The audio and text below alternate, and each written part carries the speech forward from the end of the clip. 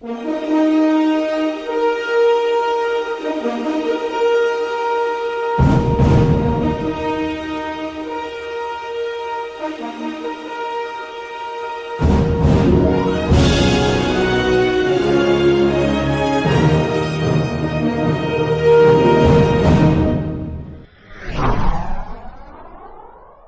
this is Mike McNamara, and you're listening to All Marine Radio on your home for it, the one and only All Warrior Radio Network.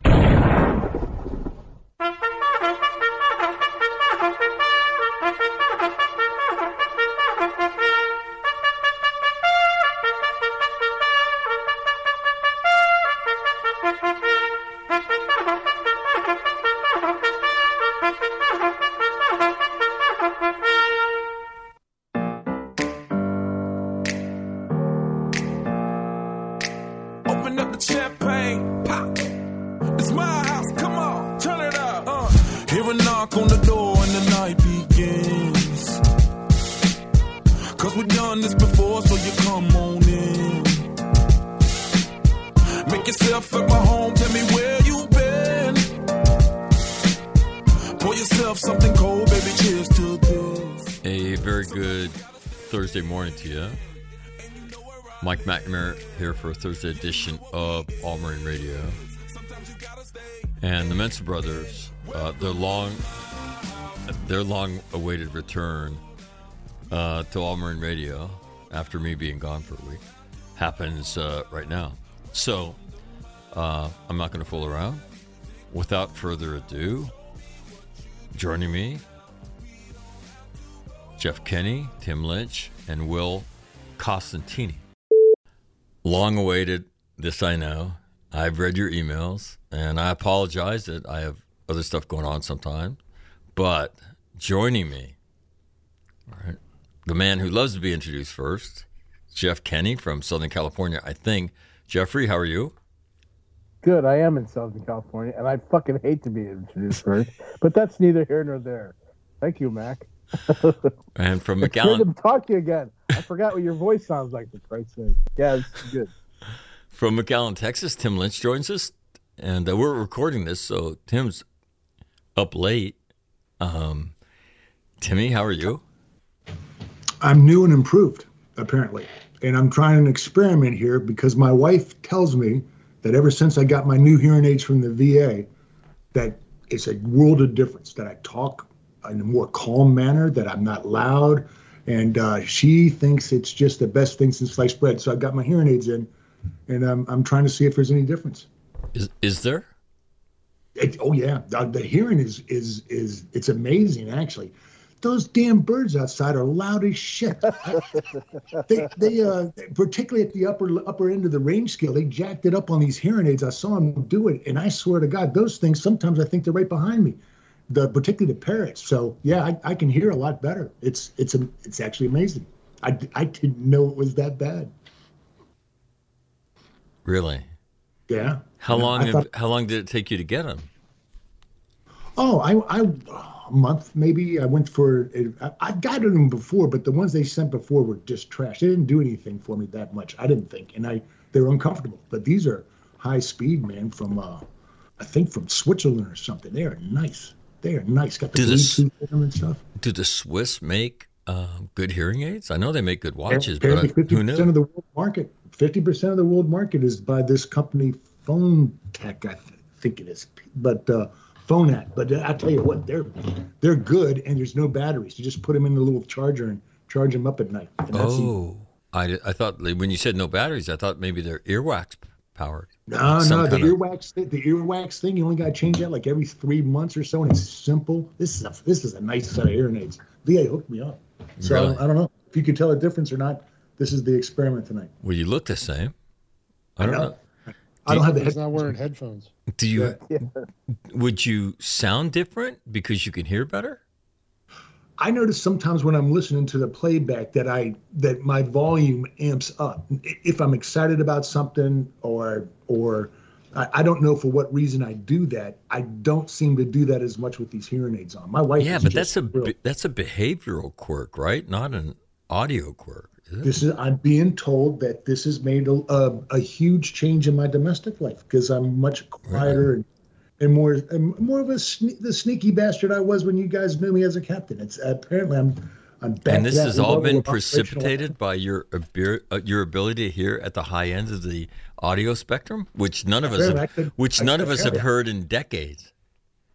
I wasn't hearing much in any spectrum, I think. It's sort of like the color vision thing. I never knew I had color vision issues until I tried to take a dive physical. I had no clue. Really? And I still don't. I don't know what the hell. No, I mean, I'm used to my daughters looking at me and say, is there anything going on right now that you should be interested in? And I look at it, right? You look at them like, what? Your phone's ringing. Yeah, see, that comes right through my head, right into my hearing aids. Does it? I don't have to worry. Wow. Yeah. Wow. It's nice. Yeah, high speed. Well, congratulations. Thank you. I'm very, and we'll see. When I listen to this, when you put it up, I'll see if I don't annoy myself by upping the volume because who wants that? Well, your microphone's a little hot. I had to turn it down a little bit just so you know. Okay, thank you. And you need to, because when you're a little bit hotter than Jeffrey tends to have the softest voice of the three of you. And that's not because he has a soft voice, certainly. No one would, I mean, as an Italian, Irish American, I mean, nobody's going to assault his masculinity, but it's an audio I'm thing. I'm the Nat King Cole of the Mensa brothers, man. There you go. There you go. You knew that. Right on time. Right on time. And so when you're a little hot, you walk all over him. So just so you know. All right. So anyway, with that done, joining us from Greater Kansas City, Will Costantini. It's been a couple weeks, so I get nervous, man. It's a condition I deal with. I'm sorry. Well, hello, Mike. Yeah, I have no mechanical, electronic, medical implants to report on. So none at all. None. Tell the truth. As long as we're coming clean with mechanical, electronic gizmos. That Jeffrey, did you have any? I'll tell you what I got. I have a lot of physical therapy sessions I've done in the last week, and they put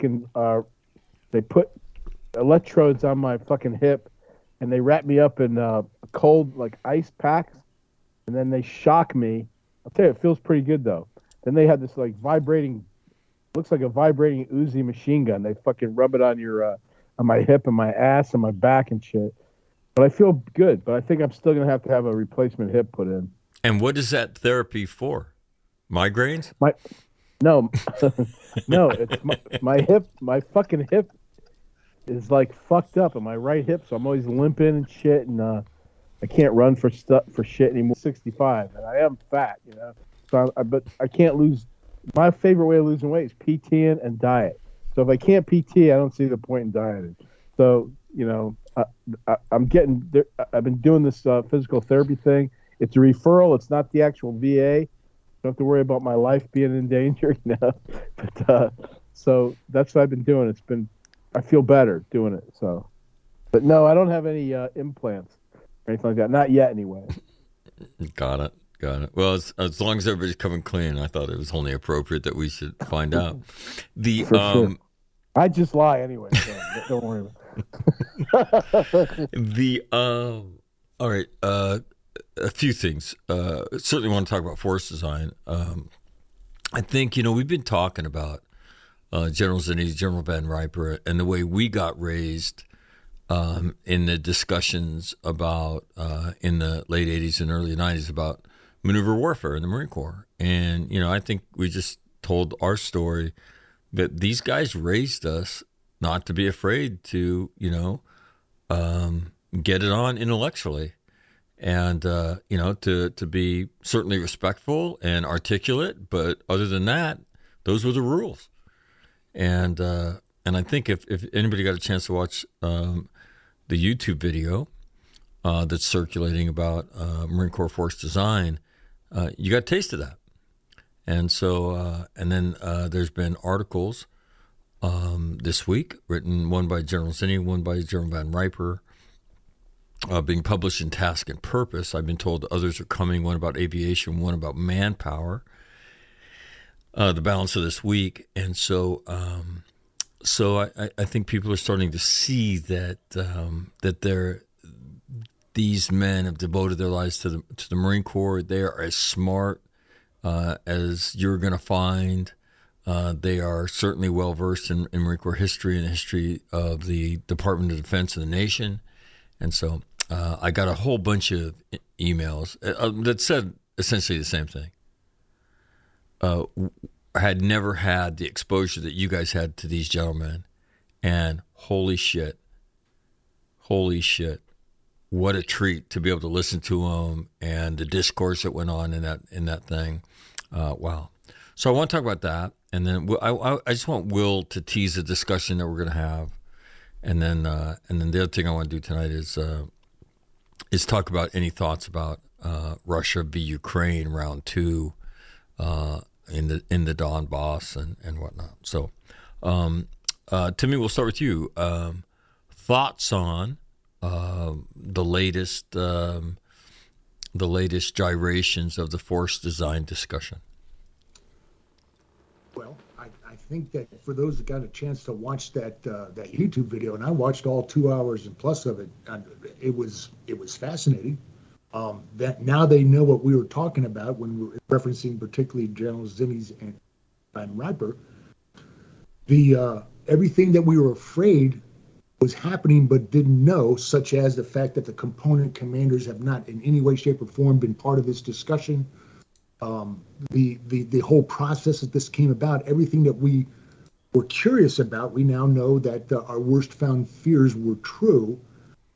And what was very interesting was at the end of the presentation when the war gamers and a couple of the other proponents tried to basically justify things of pushback against the generals, they were ineffective, although politely received. But what really concerned me from listening to that thing is I don't have a clue what the commandant is thinking. I can't imagine how anyone, after sitting there and listening to Paul Van Riper talking to you from across your desk, face to face, how anyone can just ignore every point that was made and blithely continue down a road to ruin. And so, like the generals, I too think this is a threat to the entire existence of our Corps, and I'm not very pleased to hear the pushback.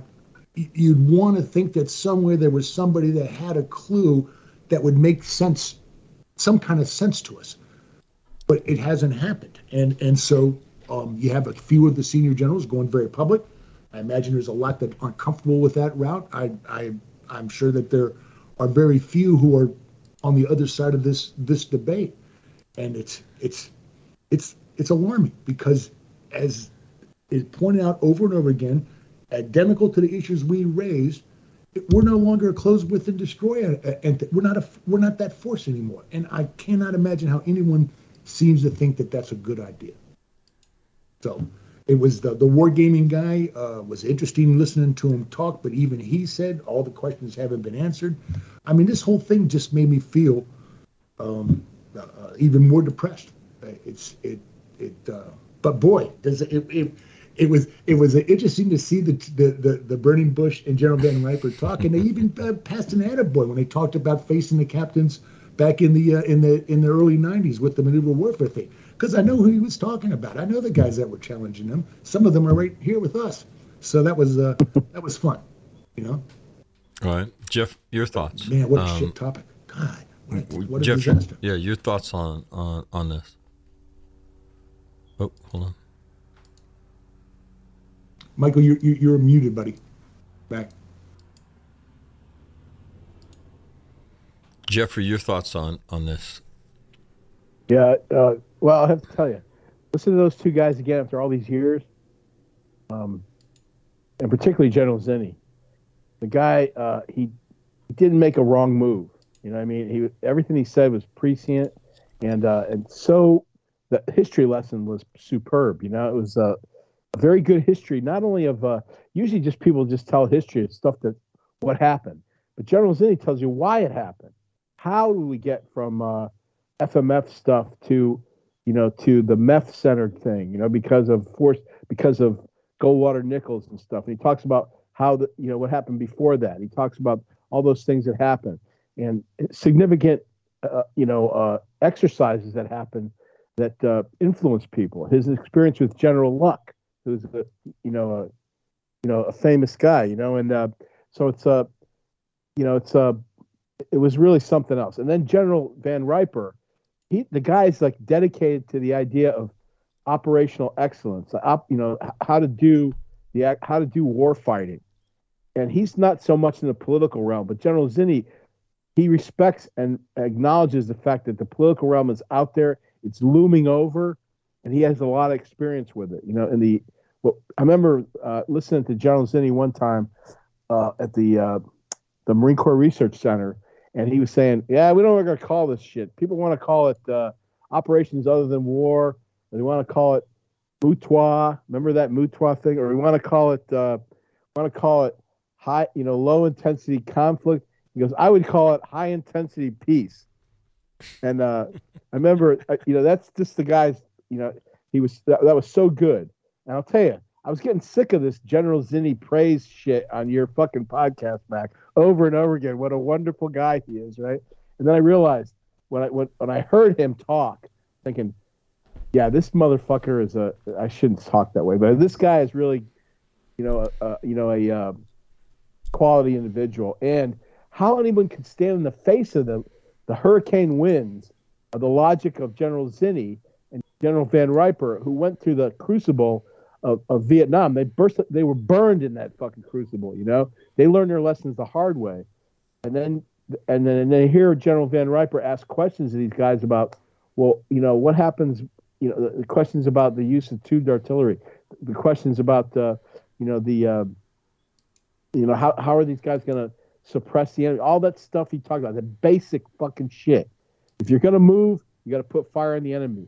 If you're going to stay, he was just, flawless. It's not really complicated, but you get the feeling. And when they talk about the comebacks they got, it really is, it's disturbing.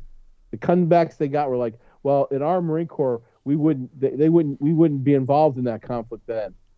What the fuck are you talking about? We wouldn't be involved. We're involved in all conflict.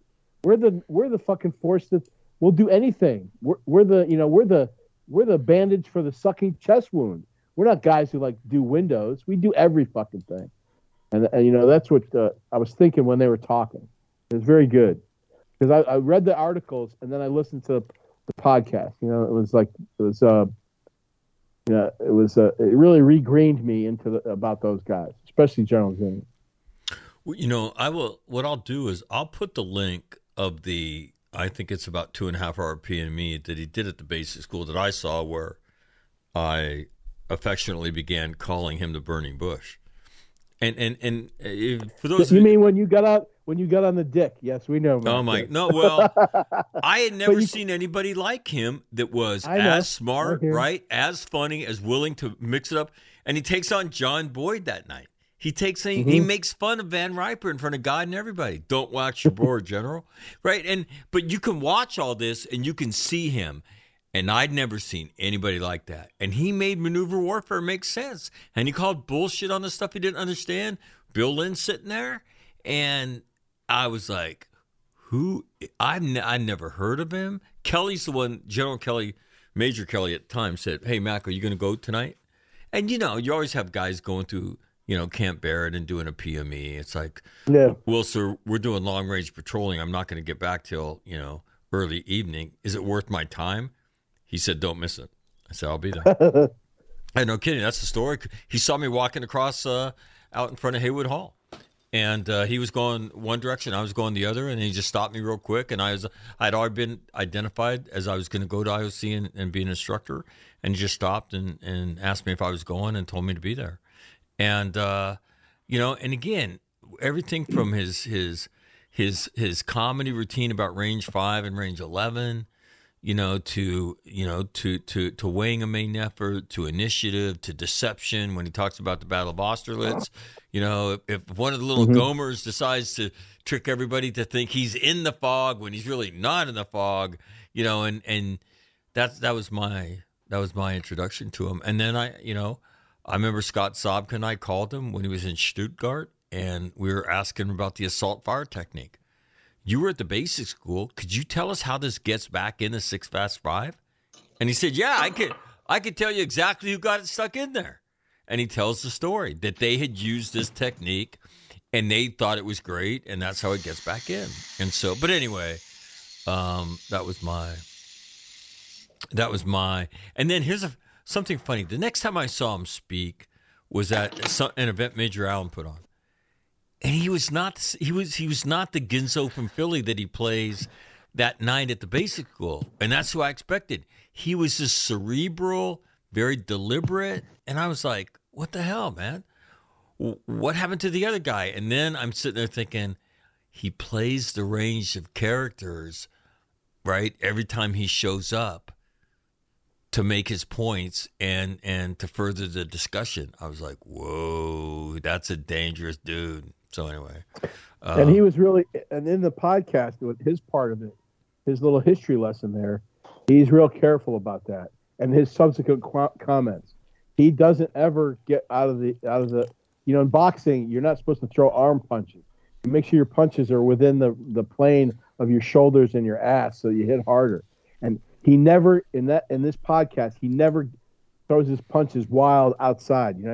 He's not trying to make anybody. He's not trying to amuse people. He's trying to fascinate you, get you interested. Yeah. And in that, I think you can see his experience in this kind of discourse. He does not give you an opportunity to get him, right? I mean, when he talks about history, he footnotes it. He stays inside of it. He does not stretch it to fit him. He stays inside of it on terra firma, and he doesn't give you an angle or an opening to hit him. And that's his experience in these kind of discussions. Will, your thoughts on watching it? What you saw? Yeah, item one, the history lesson. I think we've all talked about it, but it's like the first 20 minutes of that. You gotta watch it, because it's not just we did this and we did that. What you saw was a very deliberate, strategic, long-term effort by the service chief and his immediate circle to ensure that the nation had the benefit of the best Marine Corps that they could. And when he gets into the componency argument, which I'll be honest, I don't understand all of it. I was never really at that level. But that doesn't come by just flipping a switch.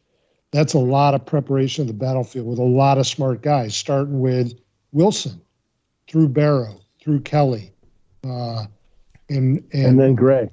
And Gray, without a doubt. But I also think Krulak had a big part of that, sort of the closing it off.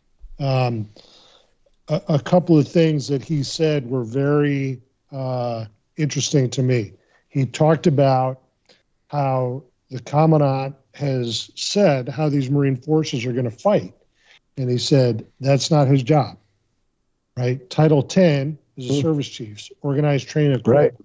The combatant commanders are employment and integration. And he said, if any service chief would have told me how I was going to employ their force, we would have had a discussion. Me, him, and the Secretary of Come Defense. to Jesus. Yeah. And so that's sort of old school of I'm actually in charge of these things here.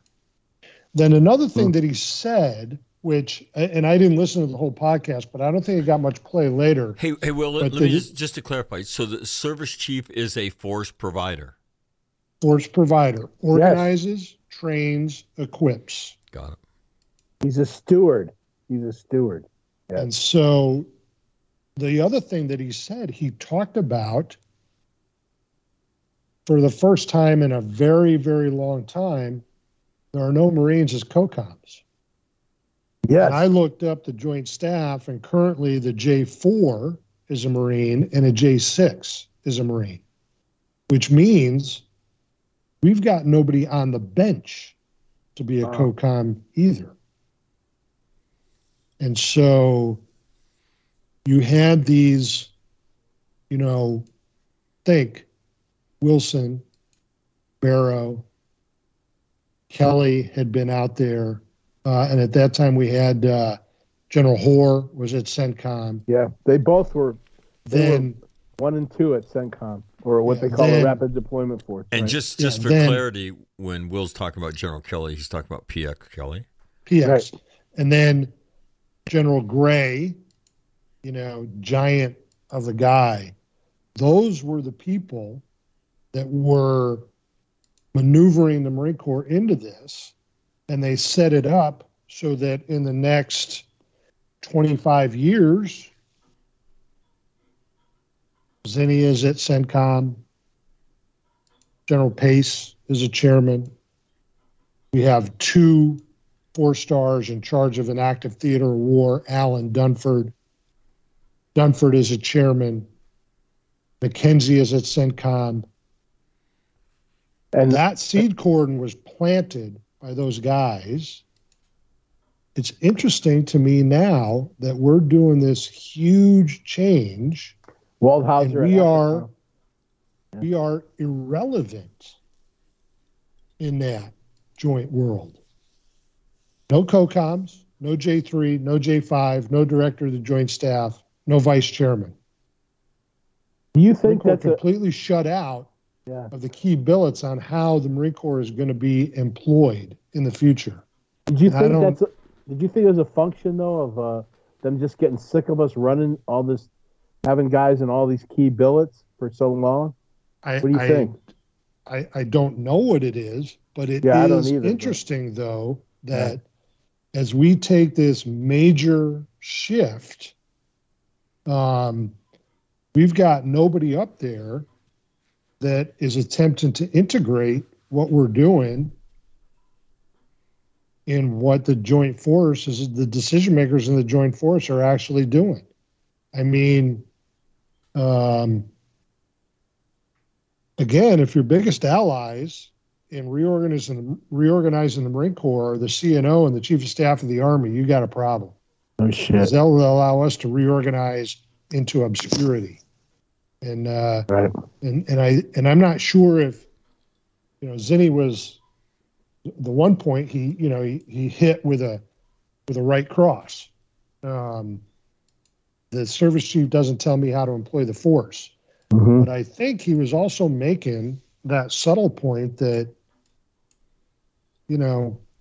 this is a second set of dangerous ground that we're on, is that we don't have anybody in the arena that's actually going to ensure that this force is employed. So, well, remember he was talking about the how many MEFs and stuff like that they expected per COCOM area, and this ends up being like 5.5 MEFs, and not simultaneously, of course, but according to the situation. And he's how can you? Are you sure that with this new force design, you can do the task that you've signed up that you're able to do? I mean, how can you? And that was sort of my third point, is that he is, I believe he said he asked the commandant directly about the war plan, but yeah, that's where he got that. The commandant told him, "This is how many MEFs for this. This is how this is MEFs for CENTCOM. This is the MEFs for fucking PACOM." And the commandant flat out admitted it, and then didn't seem to see the fucking obvious contradiction. Yeah, and if the war plan in the Western Pacific requires 2 MEFs, right? I don't think that one of those MEFs is going to be composed of stripped down Marine littoral regiments. Oh, that's out awful on too. Outlying islands. That doesn't. So how do they get there? And there's been no, with these uncertain allies that this is going to depend on so much. And it's just they really, all these things we kind of suspected ourselves, they brought them out in, like, as we say in Vensaland into bas relief. These two guys. Jeffrey, who knew? How- Bass Relief, Yeah. who knew? How are they gonna get there, man? Oh, they'll take buses like they did to go to West Virginia. Well, Will said something a few weeks ago, and I think it's important, because I think it's very. I don't pretend to understand. I said something yesterday, No, something that was important, I'm sure. No, I don't think you did. It's few and far between, but it's okay. All right. All right. But you said that I don't pretend to understand the nuances of force design. But when these guys say they don't understand it, and they've been, I believe, my understanding is they've been afforded the opportunity to ask questions. When they walk away and they said, "Yeah, we don't get it," that's a problem. And what I'm grateful for, to Damien O'Connell and everybody who put that together is people are getting a chance to see what we were talking about, the intellectual horsepower. And so what needs to happen is there needs to be this intellectual rigor applied. And this stuff's got to get sorted out and fixed at some point. I would say, too, that if you just listen to or watch the Zinni Van Riper part of it, I think it exposes a hubris of a lot of their critics. Yeah.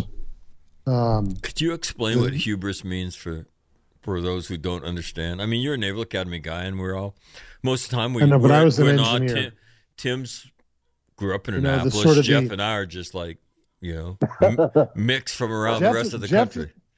What's shocking that people don't know is that Jeff is the most literary person that any of us know. So. But I hide it behind a veneer of obscenities and drunkenness. So, But their arrogance, their their inability to see anyone but themselves being correct or right or honest or whatever. Hubris. Hubris. Right.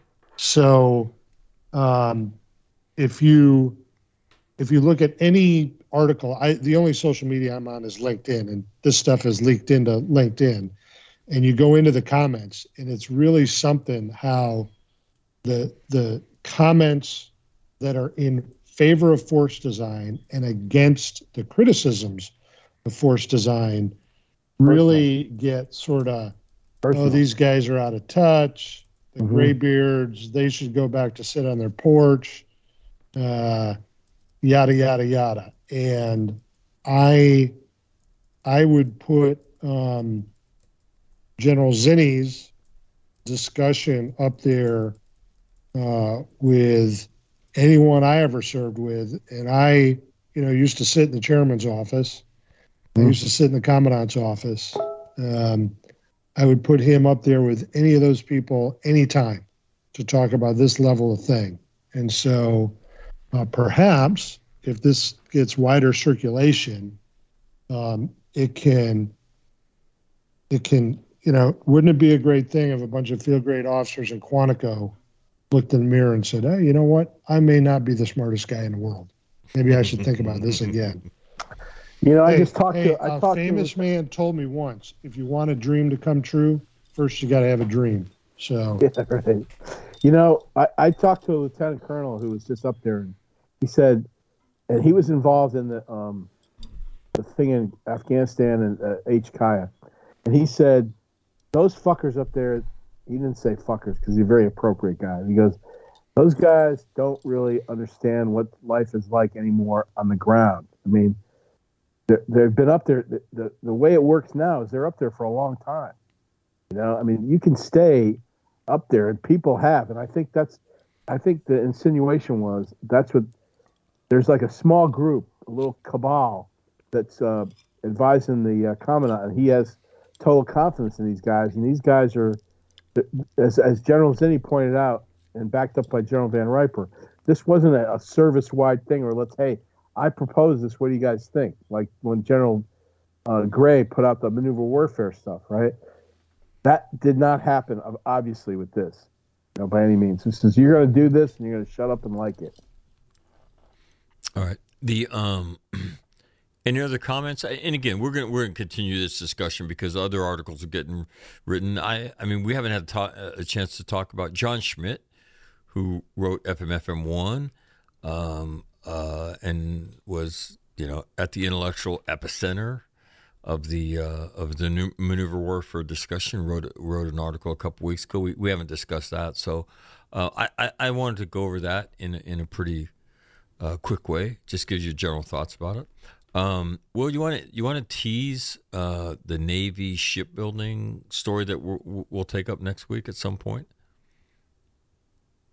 You're on mute. Sorry. This came out April 3rd in U.S. Naval Institute News. And what basically happened is that the LPD program got curtailed. What do they call it? The light amphibious LAW, light amphibious warship, has been delayed. And then there were some, I think, upgrades that were supposed to go to LPD 17 Flight 2.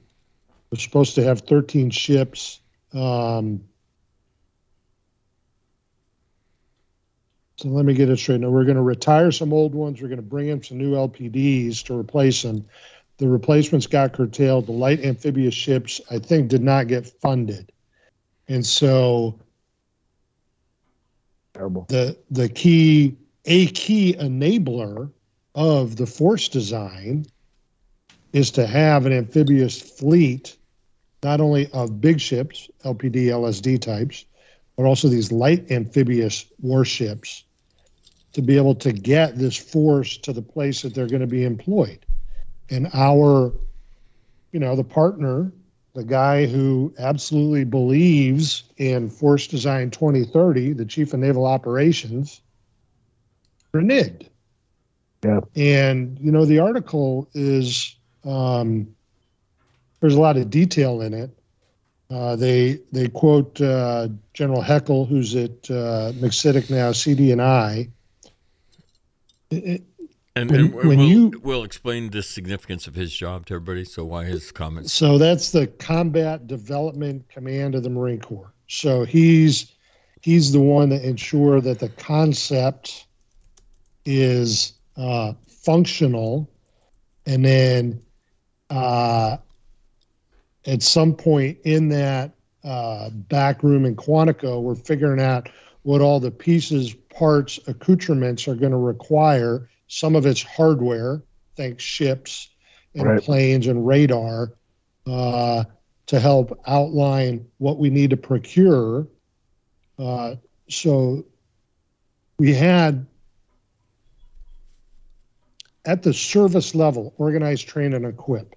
Commandant's obviously the biggest guy. The assistant commandant is a very, very big guy, because in all the budget meetings, the final budget meetings, the assistant commandant is sitting in those at the joint level, but also at the service level.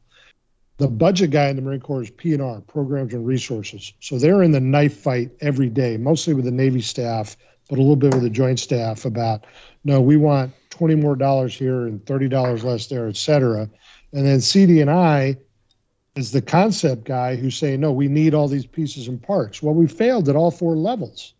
If we said a key enabler of our complete reorganization of the Marine Corps is ensuring that the amphibious fleet can get us from point A to point B, and the Navy at their first opportunity said we can't do it. And now, you sit in the CNO's chair, submarines, aircraft carriers, airplanes, ships that defend, submarines, aircraft carriers, ships that try and find enemy submarines, because that's how you defend aircraft carriers. That's all his number one priority.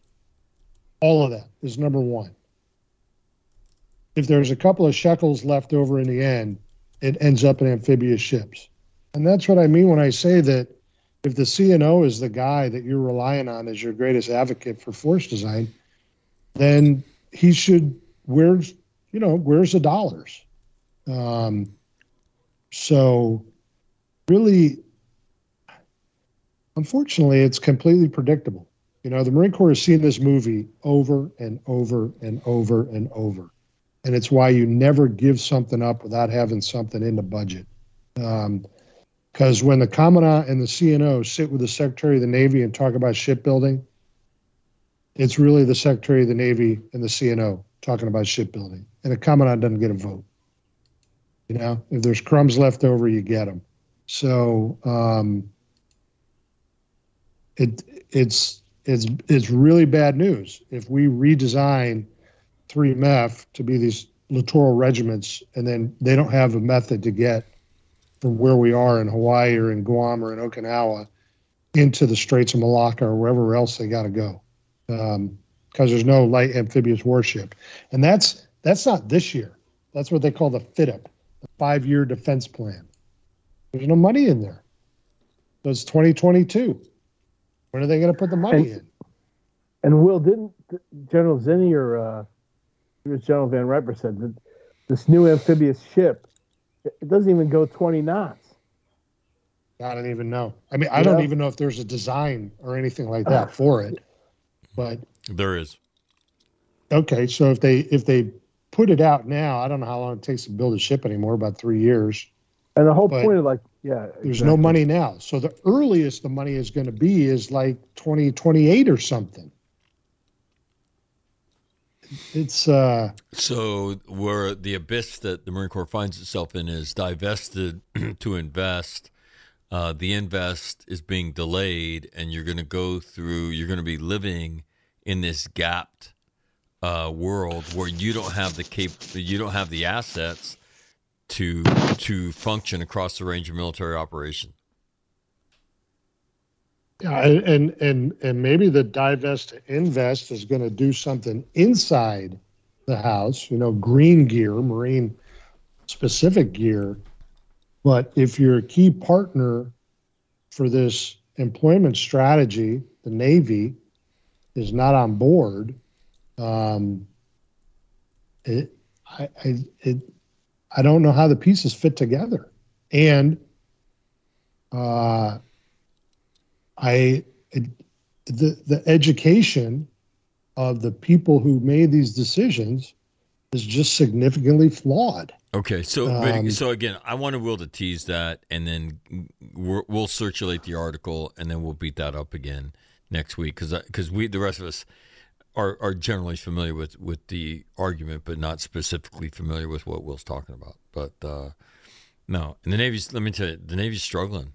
And continues to struggle in a big way. They're taking a ton of grief about retiring ships that they fought for here in the last few years, fought desperately to build, and now they're retiring them, early.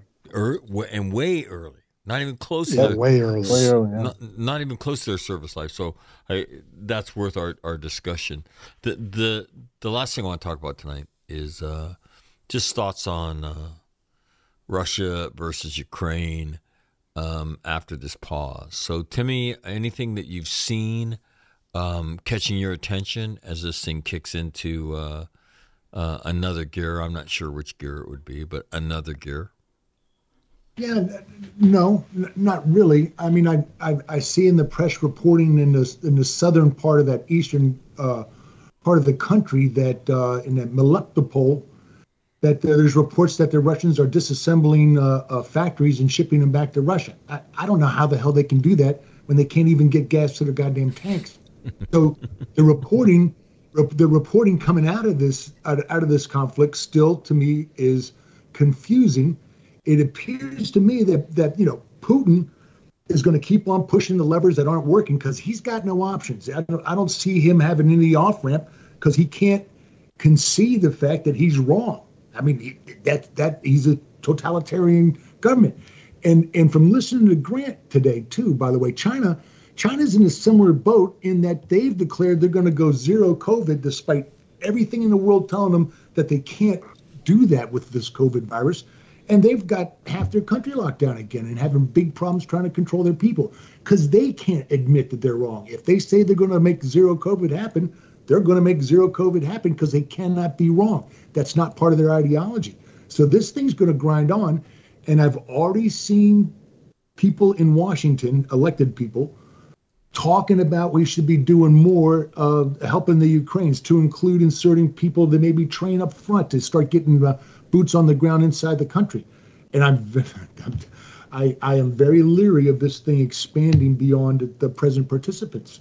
I don't feel a strong, steady hand in control of this thing from Washington, particularly given the president's tendency to go off on calling him a war criminal and talking about genocide and all this other stuff that Will articulated about weeks ago. The president seems to have been calmed down. I guess they've got a Easter bunny or something that walks around with him and leads him away from the press line. That literally happened yesterday. But there's no strong. I don't see anything in our national response that gives me cause for any kind of hope that we will handle this in a mature and adult-like fashion. I think we're going to eventually get dragged into this thing somehow, and it's no place where we want to be. Okay. But all right, got it. Jeff, thoughts on round two of this thing as it's seemingly getting going now? Yeah, I think the big surprise for all the big powers in this thing has been this guy, Zelensky. You know, he has galvanized his people, and they're fighting it out tooth and nail. And that's kind of a pain in the ass. My sense is for our government, our United States government, they want this guy to lose and Russia to get their little piece of what they want so they can move on. And they'll do all this, they'll say all this heroic stuff. And they want it to devolve into some kind of negotiation where Zelensky accepts whatever the Russians want to give him. But he's not cooperating. And I think and that's putting a little bit of strain on our current administration, because I think they're basically careening, from one catastrophe to another. Our southern border, the fucking the inflation stuff, the thing in the Ukraine, the burgeoning problems with China and stuff. And here's the thing. China's watching how the West has responded to this. And, I think, I don't know how far this guy Putin will go. Right now, he's put himself right up there with Joe Stalin. Is he going to cross over into Hitler land? He's been deliberately killing non-combatants. And I don't know how far this is going to go. But right now, they're in a deadly poker game where, I could have this wrong. Rick will be the expert on this. Like, I'll raise you one massacre for 18 destroyed tanks. And the other good thing about this, it's not really a good thing, but we're watching war in the 21st century right now. It's not guerrilla war. It's not fucking insurgency. It's not car bombs and shit like that. This is two forces going at it tooth and nail with tanks and all that other stuff. And our commandant himself said, "Oh, this validates my new force design." And people immediately point out, "Oh no, it doesn't," because the big thing about force design that people can say it does, because it shows how vulnerable tanks are to top-down anti-tank weapons. There's already mitigators to that. This thing's been going on with tanks and other weapon systems in general since 1915. You come up with something, we come up with something against it. You come up with something against that, we come up with something against that. And, that's where we're at right now. And so the idea that this is some kind of, validation for getting rid of all your shit, I guess the Navy's strategy for not being vulnerable is to not have any ships. They can't get sunk if they're not out there, right? That's brilliant. That's utterly brilliant. If that's your main goal though should be to establish American dominance. We can sell it. We can sell it under divest to invest. We've divested ourselves of the fleet to invest in our invincibility. Well, I have to tell you, that's brilliant. That's not an unusual thing. Look at in California, where you and I live. What they do is they legalize stuff, and because a crime is no longer illegal, the crime rate goes down. And they say, look, the crime rate's going down, but nobody can leave their house. You get raped in the street and shit, you know. But because we made certain things legal now, the crime rate technically goes down. Now look at this, extrapolated on a national level. Yeah, Brilliant, utterly brilliant. Well done, Jeffrey. Well done, Jeffrey. Will, Will, how about what say ye? Anything break squelch that you see? Well, I was looking at the BBC maps yesterday, and I just pulled it up again. So the BBC map describes a 300-mile front between the two forces. And if you look at that area on the map down there in the Donbass and all that, it looks to me there's actually about a 700-mile front. So maybe 300 miles of it is active. Yeah. But a 300-mile front is massive. Right? A division can likely attack on a 10-mile front, a division, and could probably defend on a 40-mile front. And so I don't sense that these are division movements. You know, these are battalion and brigade localized conflicts from what I can tell. And, you know, I would like to see a great picture would be a drone shot of Mariupol 4 months ago and a drone shot of Mariupol today, because I just don't know what to believe. You know, the Ukrainians have claimed that there's 20,000 civilians killed in Mariupol. And the BBC is talking about there are two very isolated points of resistance in Mariupol now. One is like the something ironworks, and there's another thing that looks like it's around a hospital. So they're about 2 miles by 1 mile, and the other one's like a mile square resistance. So I would like to see just a picture side by side just to see what kind of destruction. There's 20,000 people killed. That's a lot of people there. Yeah. And so what is Putin trying to do? It looks on the BBC maps as if he's got a pretty contiguous area, you know, from the Russian border almost to Odessa. And it appears that the Russians can actually attack from the north to the south to cut off the last sort of area in Donbass. And is that going to be his strategic objective? Mop up Mariupol, attack from the north to clear the Ukrainians out of Donbass, so that nominally Russian-speaking area has been conquered, and they claim victory then. Yeah, is that this phase, and then is there another phase to drive towards Odessa to completely cut them off from the coastline? Who knows? But at some point,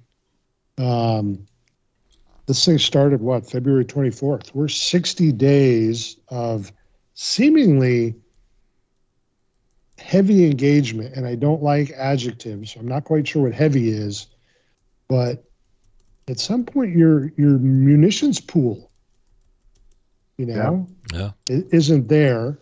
And while I was skeptical of the early casualty reports, if it's been grinding at 2 months,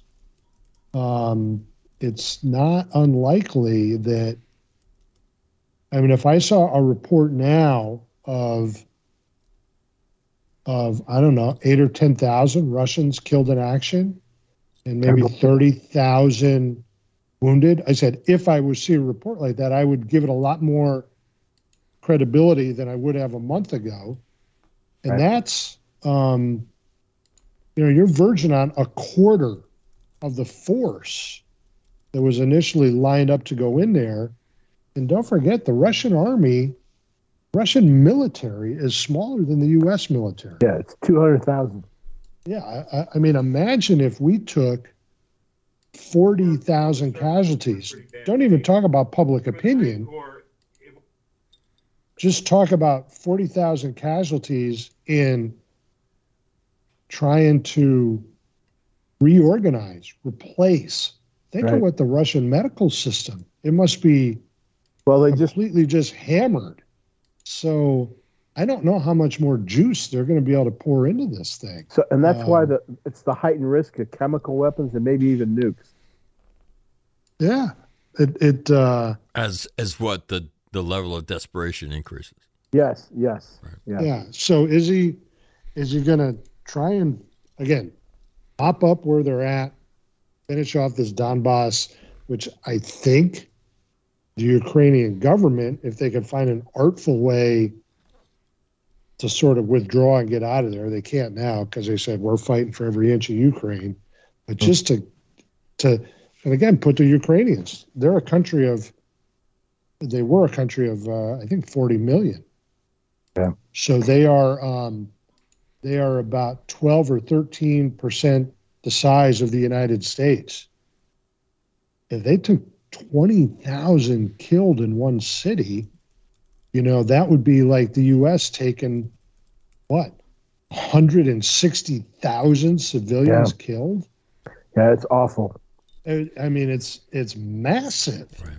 At some point, I don't know. I don't really want to fight the war to the last dead Ukrainian civilian or anything. No shit, yeah. But at some point, as a government, you gotta try and, what are we here for? And then don't you guys think it's interesting? You watch the news, and you hear these military experts. Don't watch the news.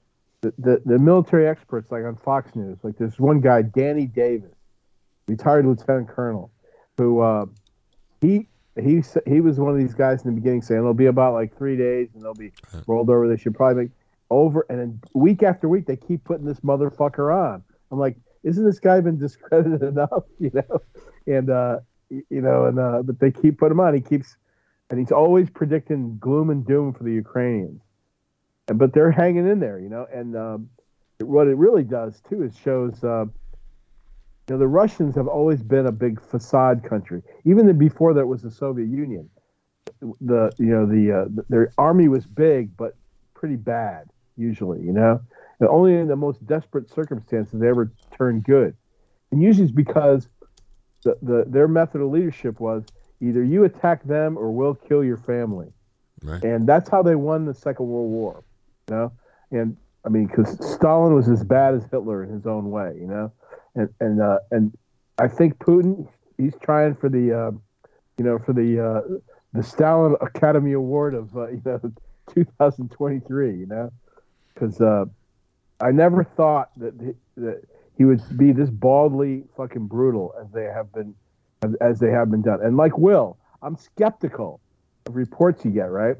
They got pictures, and there's people there, enough people there saying, yeah, these are they're whacking people, innocent people, And so it's like they're just trying to terrorize the Ukrainians into going away. The more they do it, and because there is such a big camera on it, the less it works. Well, how about the video that we've all seen in the last 24 hours, which is the commander of the Ukrainian forces in Mariupol saying this is probably our last day Marine. or our last hours. You're watching that guy. Yeah, he's Lieutenant Colonel Devereux of the Marines in Wake Island. Devereux, right? That's like their Wake Island. Only thing worse. And you're watching it. Maybe the last hours of the guy's life, and the Ukrainians said, "We will not surrender." Your ultimatum: go fuck yourself. And it's just, it's incredible to watch, and you've seen, foreign service people say, look, the Russians need something that Putin can call a victory. Kind of like Lincoln trying to issue the Emancipation Proclamation, and he's booting, He's booting meat in the ass. Get me something, and essentially a draw at Antietam, they declare a victory, and he issues the Emancipation Proclamation, largely to keep England and France out of the war, and so, but it was this shred fighting to a draw that is the terra firma, not so much, that Lincoln needed and used to issue the Emancipation Proclamation. And, you've seen diplomatic people, doing their analysis saying Putin needs something, right? That he Let me can't. ask you guys this. I knew this would come up, so I was thinking about what do you guys think about? Do you think that Putin thinks if he doesn't win this thing, his days are numbered, like his life days are numbered? In other words, he's either got to win or he's going to be dead. Or do you think he's, because maybe it didn't start out that way. We're at the point now where he can't lose. After he's invested this much, he can't lose unless he runs away to fucking, to China or something like that, to live like Idi Amin in Saudi Arabia. Do you think that he's thinking that way or what? My understanding is he's got a protection detail that like it's numbers in thousands, and that it would not be easy to force him to do anything or to get at him. My understanding. To me, those are the guys who will kill him. That's how Possibly. that works. Possibly, but I don't sense that. I don't sense that myself. Okay, all right. Well, I was wondering. Yeah, here's an interesting thing. I just went on and did a search on Russian casualties in Ukraine. The last thing I found was dated March 31st, 3 weeks ago. NATO put something out like a month ago and hasn't put any estimate out since then. It's why not? I don't know. It's weird, I think. Yeah. I don't know. Yeah.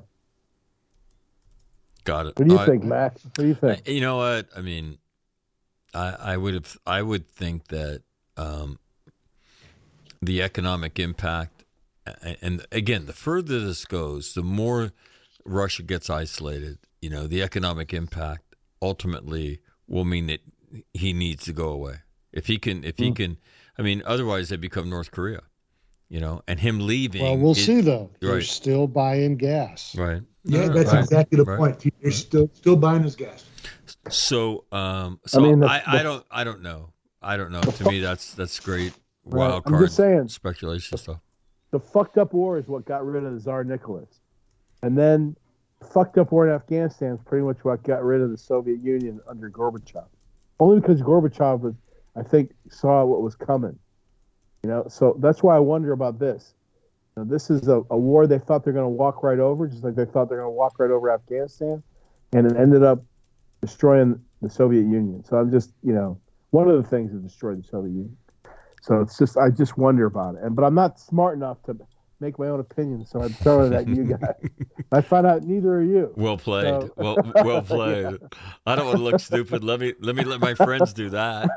All right, real quick. What is everybody reading? Timmy, what are you reading? Oh, I've been reading Drums Along the Mohawk. I picked that up. It's a great old book. I haven't read it since I was a kid. Enjoying it very much, and I want to be the first to alert everybody: the Capitol is safe, because the D.C. police issued an evacuation order when they detected the U.S. Army parachute team coming to jump into the Nat Stadium for the baseball game this evening. Wow. Yeah, master, well-coordinated event, I can see. Yeah. So apparently, I don't think they actually physically evacuated the Capitol, but they issued the alert and told everybody to start heading out. Unidentified planes heading their way. Nice. Yeah. Well done, boys and girls. Well done, boys and girls. All right, Will, what are you reading? I am reading the book that Tim recommended a couple of months ago, Comanche Empire. Oh. Yeah, it's interesting, and the guy writes it from a very good perspective, from the perspective of the Comanches and everything. But he's working, and it's revisionist history. There's nothing wrong with revisionist history. I mean, we're looking at it from a different view. But he's working too hard to be revisionist, I think, in parts of it. I'm learning a lot, but he, I don't know. Some of it is just odd. It's hard to know. It's hard to know where he got the information of some of these gigantic battles that happened between tribes when there was no Europeans or Spanish people around. What's the references? Yeah. Yeah. So anyway, no, it's a very, um, it's key to American history, particularly with annexation of Texas and then the Mexican American War. Um, the Comanches had something to do with it somewhere in there. I'm only about halfway through it, so I think it's worthwhile because it's different than your normal American history that you're going to get. And so, yeah, I like the book, Comanche Empire. Tim's already talked about it enough. Got it. Jeffrey, what are you reading? So I'm reading this book still by what the fuck's his name? He used to be a commentator. It's called The Great Reset, and it's a pretty good book. But it's about the guys like Soros and people like that who are trying to take over our destroy democracy and so forth. But that's not what I want to talk about now. My son, who was in 1-6, said, "Hey, Dad, he's on this. He's got the Kindle, and they offered him a bunch of free books, and one of them was a series of books by Rick Atkinson about World War II in Europe. And we've talked about them. The Army at Dawn, the Day of Battle, and then at Dawn's Last. That. So I said, yes. He goes, I got another one. It's a small book. It's called The Last Stand of Fox 27. I go, read that first. And so he did. And he's been talking to me about it as he's reading it. He's all excited, He's a kid who was in the Marine Corps. He did a tour in Afghanistan, 2 in Iraq with 1-6. And he's like, he's reading about like people like Hector Cafaretta, Right. of course, Captain Barber, and Sergeant Major Henry's in the book. He's a machine gun platoon sergeant, and so he's going back. It's rewarding to see through his eyes because he never read it before. He never read anything about it. He goes, I got to get into this Korea thing. So I gave him, the book, by Hampton Sides, the On Desperate Ground and shit like that, right? Yeah, and he's like into it now, and so it's fun seeing that, him really get into it. And he's like, it's this. Make him read Fehrenbach. Yeah, all that. Yeah, Fehrenbach's the precursor to that, But I would say that Fehrenbach's his book basically sells the Marine Corps, as if you read Fehrenbach's book, especially some selected passages, and then you looked at force design, you'd be like, let's get rid of this guy, General Berger. I shouldn't say that, but because Fehrenbach for sure. But so it's a rewarding thing, see your kids do that. I've been nose deep in these things since I was a kid, and then to see him doing it, it's rewarding. Yeah. I have to say that I spent last week at Marine Barracks, Washington D.C., and just a great experience. The Marines and sailors, the fishbowl they live in, doing what they do. Nobody signs up to go there unless you're more senior. But young Marines go there and they become, posters for the Marine Corps, but they want to be in the fleet and all that. And sure. Just meeting them and seeing, let me just tell everybody, if you've seen the evening parade, you've seen what that is. Mm-hmm. There is no magic in that thing. You know how they do that? They drill the living shit out of those. Very muscle memory. Oh my God! And I'll tell you what. I mean, to me, the great education that you can get there if you're open to it is what does it take in life to be elite at something? Yeah. How much work do you got to do? And you can go to college for 15 years and never learn that shit. But if you want to understand what it is to be elite at something, pretty good education they get there. But it's just a great experience. I got to stay at Center House for a week. In the Burrow Suite. Hey, what's up? What's up, bitches? Burrow, yeah. No, it's and again, but just the conversations and my experience there is very cool, and I have a similar experience. Actually, got a chance to see both my sons live back there, right? Patrick, I go to dinner to his house, and all of a sudden he hands me a picture of a ultrasound. I'm like, whoa! So they're gonna have their first kid, so that's very cool. Great. And I'm standing at Major General Rollins' funeral. Captain's standing next to me, and he says to me, he goes, "Is Major McNamara my monitor? Is he your son?" I said, "Yeah." "Is he a dick?" And he says, and he starts laughing, and he says, "No, I'm not going to tell you this because you're his dad, but you know what? He was really nice to me when I called, you know." And I said, "Yeah, his mother's thinks that kind of shit's important." But he said, no, he said, you know, I really haven't had too much positive impact or many positive discussions with monitors. He said, but yeah, your son, he's a good dude. So yeah, you see, you know, so last week was cool getting to see both my sons, and then both my grandsons, to include the newest one, and you know, driving around down in Quantico again, our old stomping ground. So it was an awesome week, and I will tell you that I had staff discussions with officers and staff NCOs, and then an NCO staff NCO discussion that were absolutely fucking awesome. And you know, the bottom line is this: if you want to be a good leader, you know, you got to be a good human being, and you've got to help them become better people. And if you'll do that, they will fight anybody. They will do anything that you ask them to. They will crawl through hell, right, with a bayonet in their teeth to stab somebody in the eyeball for you because you give a shit about them. And it's really interesting discussions about, you know, about trying to get left of boom and all this destructive behavior that we live with, to include suicide. But that's not all there is. There's a lot more than that. But you know what it boils down to? Got to be a good dude, or girl, and then you got to help other people. And if you'll do that, they'll go through the hardest training you can think up, right? They'll take whatever you dish out because they believe in you.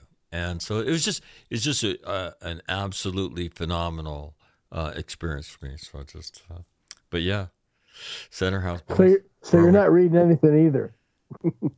No. So you're not reading. No, anything. I'm doing things. So I know I'm doing things with my life, so I don't have time to read. Mark and Time. I'm not part of the Mark Time trio. We're three sedentary fucks just sitting here reading books, and you're out there a man of action. So congratulations, I mean, come buddy. on, fuck. Camp David, 8th and I, The Annex. I know Sousa Hall, right? His last book was Man's Search and Meaning. I think that was like 3 years ago. He had a book he was reading. Mac, I did all that stuff on active duty. I find it boring now. Well, I'm still aspiring in my retirement to create the career that you lived. Yeah. So, Mac, you should go to Ukraine and interview those motherfuckers. You'd be good, man. I have no desire to do that. And I even went to the Marine Memorial. No, I went to. Why not? I went to the National Cathedral of the Immaculate Conception at Catholic University for Easter. Good for you, man. For Easter, Jeffrey. Holy shit! So how long was that mass? Hour and a half? No. 2 hours? No, because the parking lot's got to get used, so there's like boom, boom, boom. So yeah, so it was right at an hour. But I will tell you this: I don't know who does audio at that place, but their audio sucks. It was not very good. But I will tell you this: absolutely, it's one of the 10 largest churches in the world, and it is the architecture is spectacular. If you at all understand what a basilica is, and most of you rubes won't. Jeffrey certainly will. Only because I'm a Catholic. Thank you very much. And so it's beautiful. Nominal. Yeah, I put my 20 in retirement. But yeah. All right, we're done. Say goodnight. Tim officially says goodnight every time. Timothy? Say goodnight, Gracie. Good night, guys. Gracie. There you have it. All right. Once Tim Lynch says goodnight, guys, this is over. It's fucking done.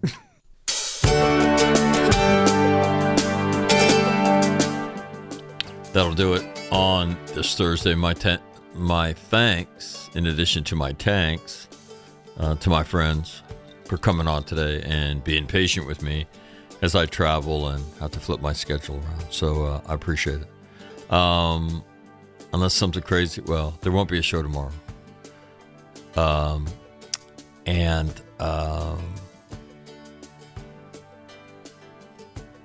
put some version of the best of All Marine Radio up. And we'll be back on Monday. And I'm not sure doing exactly what. It'll be live or pretty close to it. So thank you very much for listening on this Thursday. I'm Mike McNamara. This is All Marine Radio. Have a great weekend. And keep the chef, who we will honor and celebrate his life on Saturday, in your thoughts and prayers. I'd appreciate that. Thank you. Have a great weekend. I'm out.